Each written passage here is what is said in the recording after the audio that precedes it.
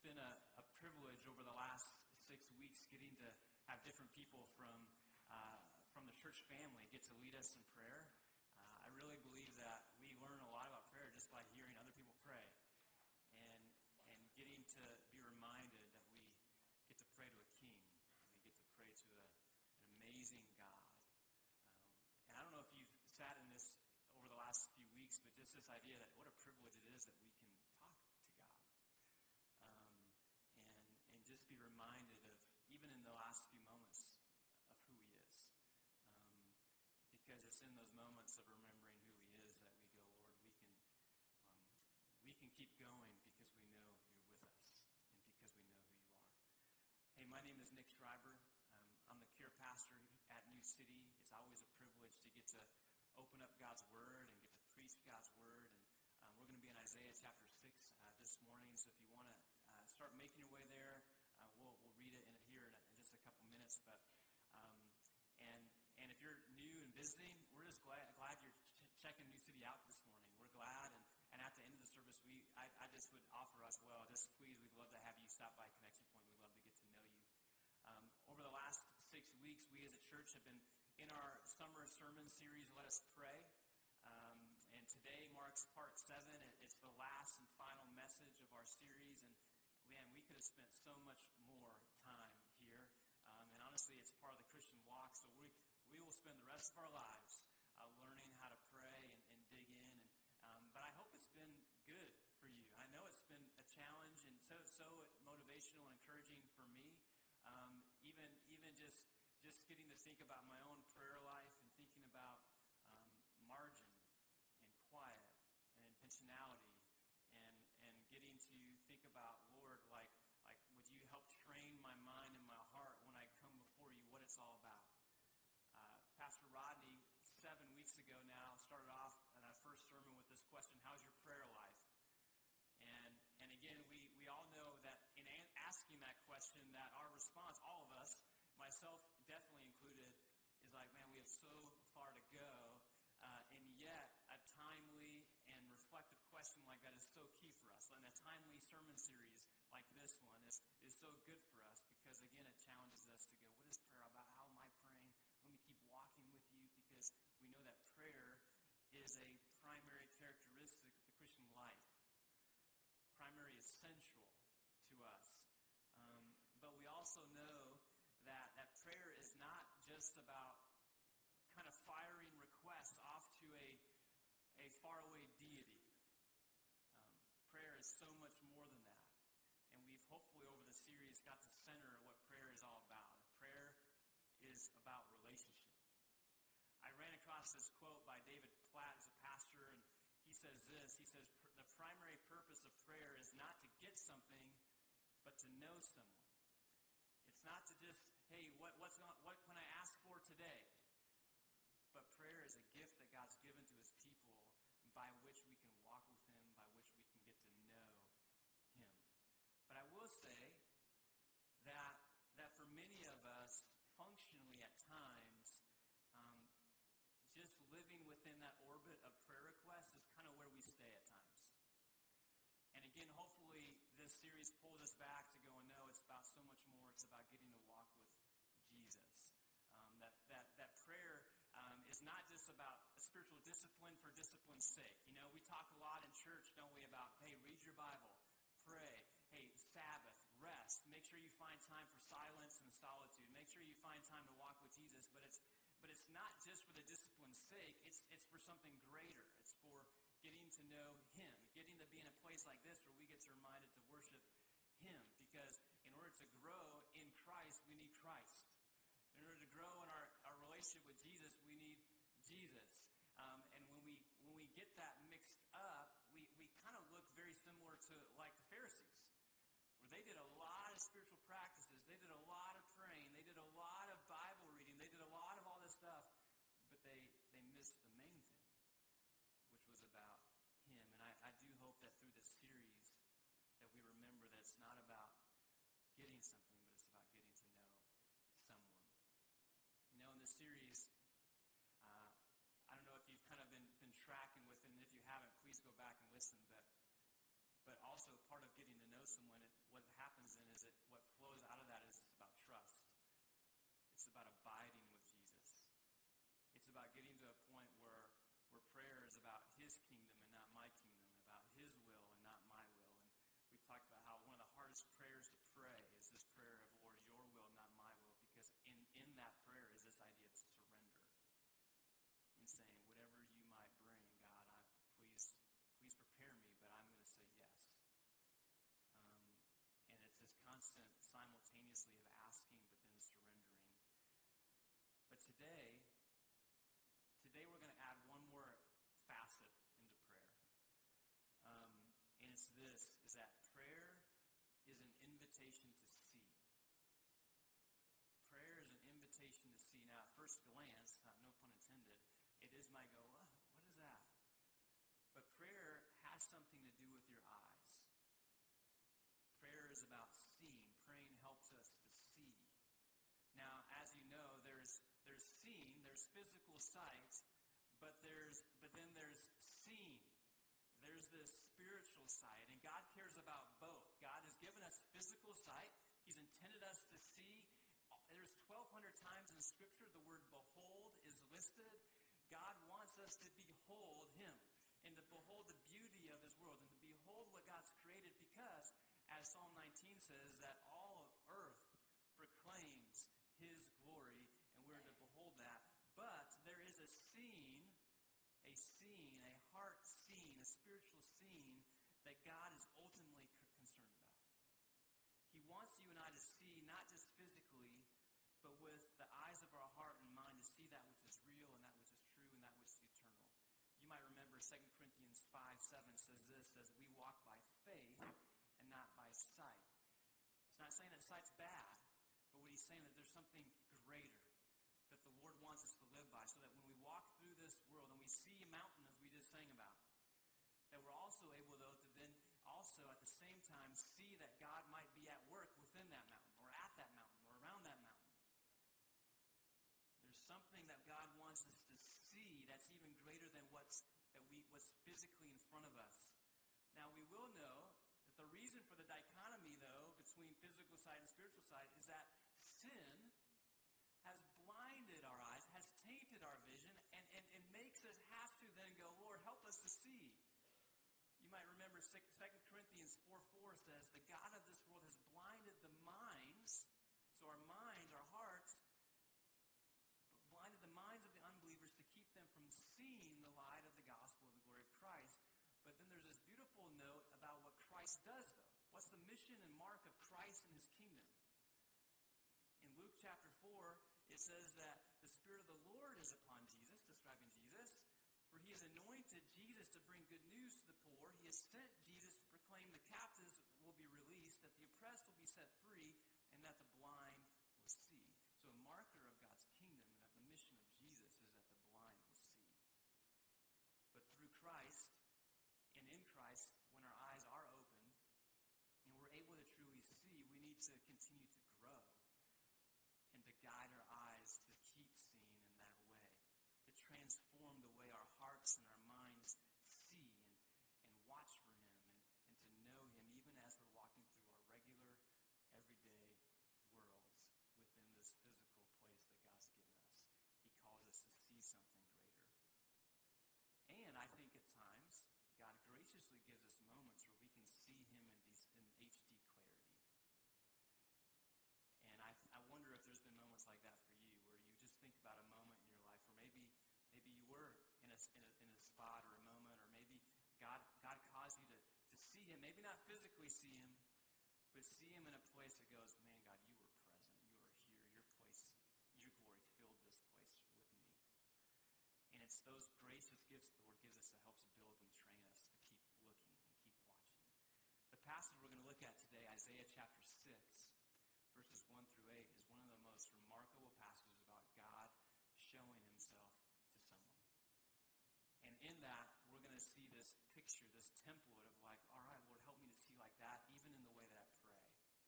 And so if you have a Bible, you can start flipping to Isaiah chapter 6. We're going to read verses 1 through 8. And actually, I am going to have us read it together. So if you want to stand, please do. Would love it for us to stand while I read God's word to us. Isaiah chapter 6, 1 through 8. This is the word of the Lord to us today. It was in the year King Uzziah died that I saw the Lord. He was sitting on a lofty throne, and the train of his robe filled the temple. Attending him were mighty seraphim, each having 6 wings. With 2 wings they covered their faces, with 2 they covered their feet, and with 2 they flew. They were calling out to each other, "Holy, holy, holy is the Lord of heaven's armies. The whole earth is filled with his glory."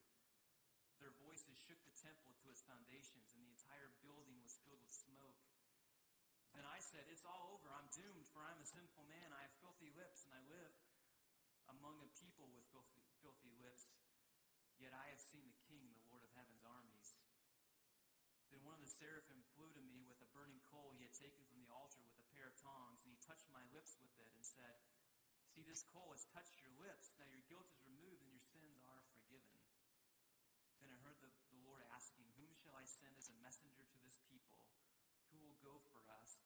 I said, "Here I am, send me." You may be seated. This is the word of the Lord. This is the word of the Lord to us today. What a passage. One of my favorites. There's definitely a few interesting things in there. I mean, just think, what if you had a vision like this? Where you see the Lord sitting on this throne, and the train of his robe fills the temple, and just even that image of the train of his robe, again, he's seeing the Lord high and lofty, and the train of his robe fills the temple, which again is kind of gives us this expanse that the Lord's presence and his power and his glory fills every expanse of being. And his reign and his dominion is there. And to the extent that the train of his robe goes and fills the temple. And then you have these seraphim, right? With these 6 wings, and they're calling out to each other. They're worshiping. That's the only way they're responding is in worship. And they're saying, "Holy, holy, holy." And I mean, it's just so amazing to think about. Now, I don't want to go too far, but man, I can just imagine like just passing out. I mean, like just going like, that's the response here. Is like, think about, man, Lord, what is that even like? But there's this key phrase in verse 1, first phrase, where it says, "It was in the year King Uzziah died that I saw the Lord." That's where everything else from the 8 verses builds from. It was in the year that King Uzziah died that I saw the Lord. And so I saw the Lord is the key. But don't miss that contextual phrase that was in the year that King Uzziah died. Because there's something significant there. And honestly, it helps us see even the grace of God and how he shows up in this moment. King Uzziah reigned for 52 years. He's remarkable, honestly very unique in the sense that he reigned that long. 2 generations of people he got to be the king of.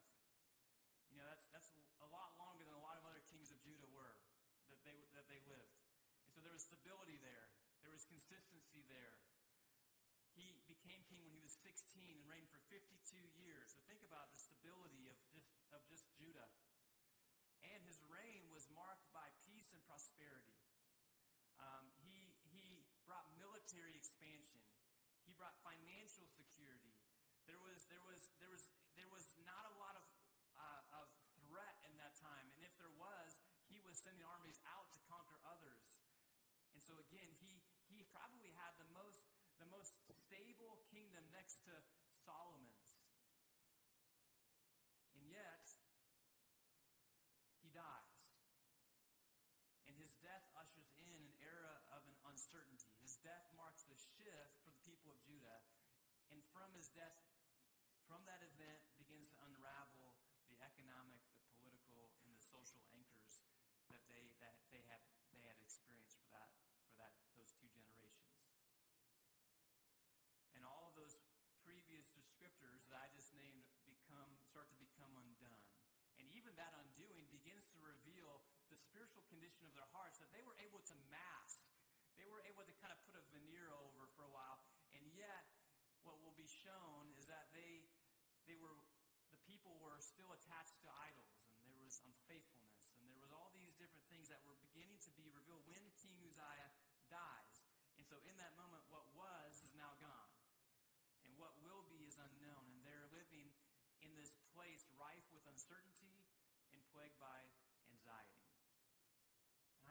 this context up because it sounds relatable to us.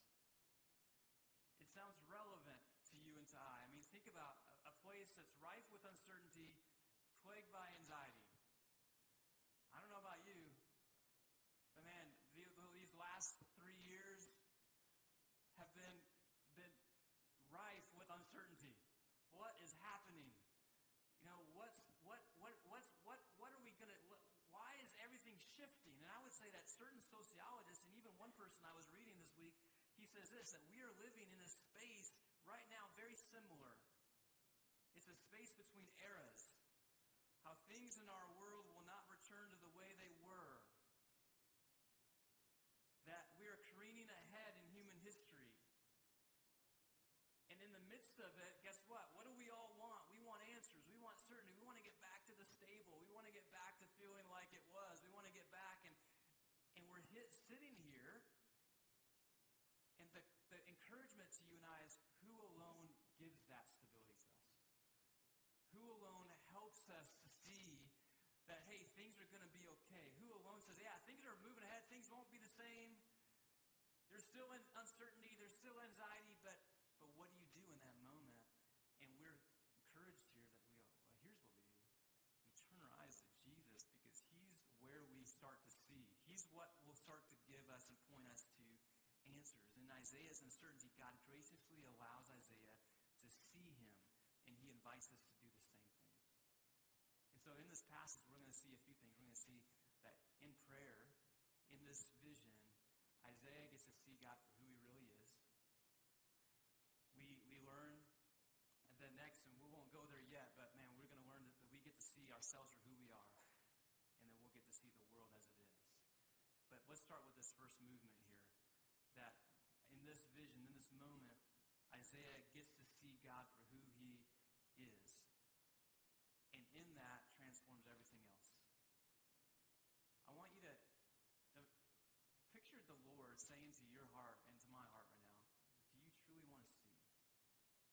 Because in the midst of uncertainty, I would hope that's yes, Lord, I want to see you. And Isaiah is given this great spiritual blessing of seeing the Lord seated on the throne in majestic power and glory. And it's not by accident that is, even as the throne of Judah is vacant, Isaiah gets to see the King eternal on the throne. One commentator said that in the midst of the earthly king dying, Isaiah gets to see this undying king holding court in glory. And again, that's a very real play here in the passage. And just think about what that does to Isaiah. Isaiah is seeing what's happening. He's seeing the uncertainty. He's seeing that the king has just died. And it's in that year that the Lord says, I want you to see the real thing.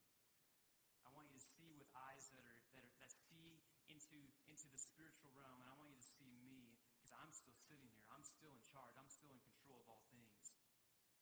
And let me ask us this question too. That when you think about this era that we're living in, this 3-year gap, this window of time, how do you want to remember this era and you living through it? Like, I was thinking about that this week. How do I want to remember how I lived in this era? Do I want to remember myself going, Lord, this is so hard, this is so uncertain, this is so scary, there's so much... Or do I want to remember this era being the time that I go, this is when, Lord, you helped me see. And I hope that's true of us. And Isaiah gets to see the Lord sitting on his throne in glory, seraphim attending to him, which is just crazy. I mean, if you find yourself trying to picture that and coming up short, welcome to the club. 6 wings, you know what in the world? But it's just this beautiful image of power and glory. If you and I ever get to a point in our lives or in our egos where we start to think that God needs us, just remember, he has seraphim serving him. He has seraphim attending to his whatever he needs, and they're constantly worshiping him. He doesn't need us. Now, he wants us. And please remember that. He wants you and me and calls us. What a privilege and what a joy that he delights in having us know him. But he doesn't need us. And this image is one that inspires awe. It inspires fear.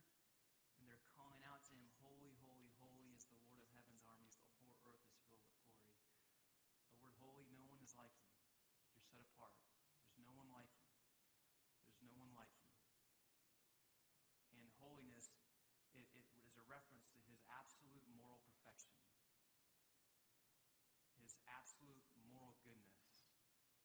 And he's set apart. No living being can match. No angelic being can match. He's holy. And that threefold repetition, no other scripture is referenced like that. It intensifies this idea that he's not a little bit holy. He's not a little bit set apart. He's really, really, really holy. And it changes everything. And the whole earth is filled with his glory. What if you and I walk through life, walk through our world, not only saying that with our minds, but going, Lord, your glory is everywhere. That would transform the way you pray. That would transform the way I see. And he sees that the whole earth is filled with his glory, his manifold presence. His extreme worth is seen everywhere, and it's displayed by creation. It's displayed by who he is. And that changes our perspective. I don't know what your image of the Lord is, but I do wonder if there is a level of this fear and this holiness and this glory that we need to make more part of our lives, more part of our prayer life. Now again, God is both and, right? Like he is holy and he's our Father. He is holy and King and he is our Savior. But again, I do think the Lord in this moment in prayer is allowing us to remember that when we talk to him, he's the King on the throne. He's the King that we can trust. And he has all things in his hands and deserves all worship. That changes the way we pray. But let us remember that. But in this holiness, the holiness of God is attractive, but it's also dangerous. It's because when we remember who he is, that we begin to see who we are. And so that's this next part. And we see this in verses 5 through 7, where in prayer we're invited to see ourselves for who we are. And what's Isaiah's reaction to seeing God? I'm doomed. Game over. I'm done. Woe is me, the ESV says, for I am a sinful man. I have filthy lips, and I live among a people with filthy lips. And when we line up in view of God's holiness, we instantly know where we stand and who we are. And the holiness of the King is such that the very sight of him seems though it should be fatal to us. And honestly, we're deserving of that. Warren Wiersbe, a pastor, says this. He says, a true vision of God and his holiness always makes us realize our own sinfulness and failure. I'm unclean is his first reaction. You see this in Job. Job sees God, and what does he do? He repents. And he's silent. What do you see in Peter on the boat when the fish? His first reaction is, Lord, I'm a sinful man. And you see this constant reaction, which is a good, it's an appropriate reaction to the holiness of God. That when we see the holiness of God, we don't get proud, we get humble. That it breaks us. Our response to God's holiness is humility. And when you see and remember his holiness and his power, you bow. So the question, or a principle for us is if we want to live surrendered to him, if I want to live before him humble, then I need to keep who he is in front of me. I need to be attentive to who he is, because it's in that I begin to realize the reality of who I am, which I am unclean. I'm not worthy. I'm constantly in need. I'm constantly needing to be independent in him. And so even that idea of trying to practice this in your prayer life, right? When you pray, however you pray, have these moments when you meditate, go, God, I see you for who you are. Oh, man, God, I'm sorry. I've messed up. But also in that same moment, remember that God loves you as your Father, as your Savior. He knows your sin. And he says, but I have so much more for you. And so then you go, Lord, change me. Help me. Create in me a clean heart. I repent. And you have this. And even in that moment of Isaiah saying, woe is me, I'm doomed, he says, yet I've seen the King. And that phrase is the moment. I mean, it alludes back to verse 1, but that's the phrase where change starts to happen. I've seen the King. Wait a second. I'm not dead. I'm not dead yet. No, the Lord's at work. He's doing something. And he wants to do something in Isaiah. He wants to do something in us. He wants us to see. And maybe it wasn't like this for you, but I do wonder that we've had these moments where we've seen God. We've realized our own sinfulness.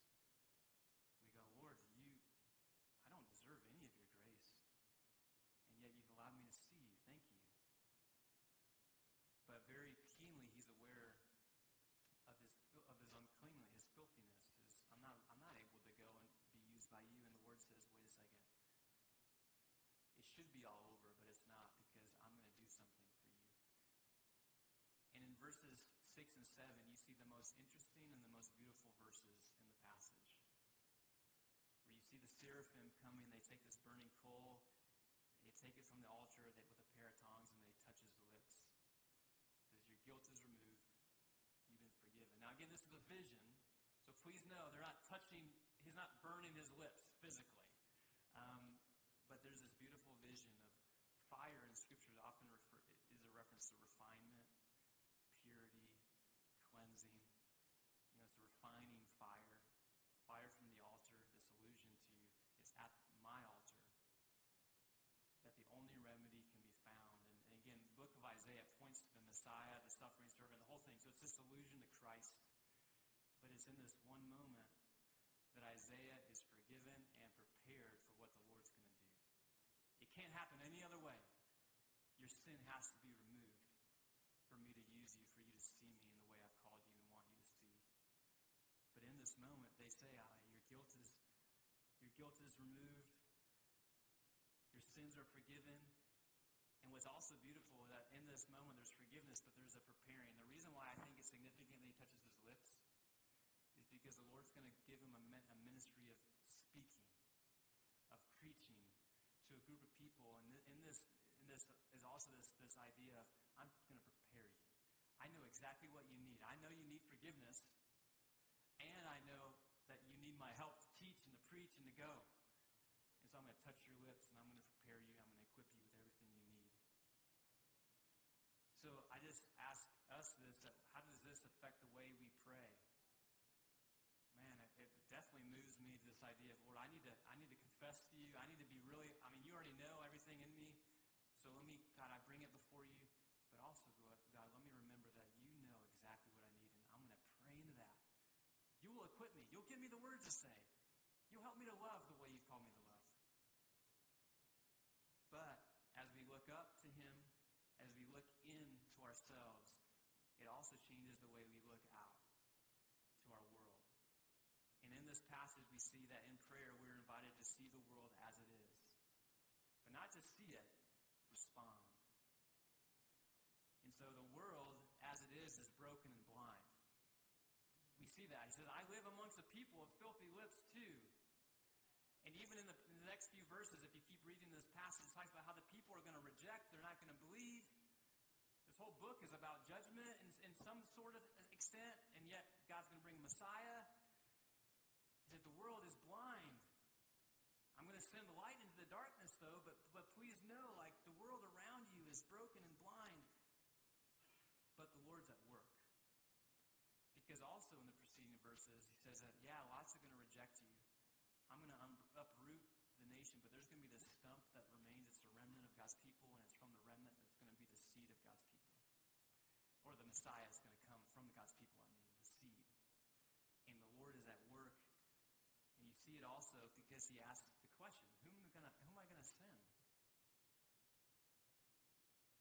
And Isaiah says, here I am, send me.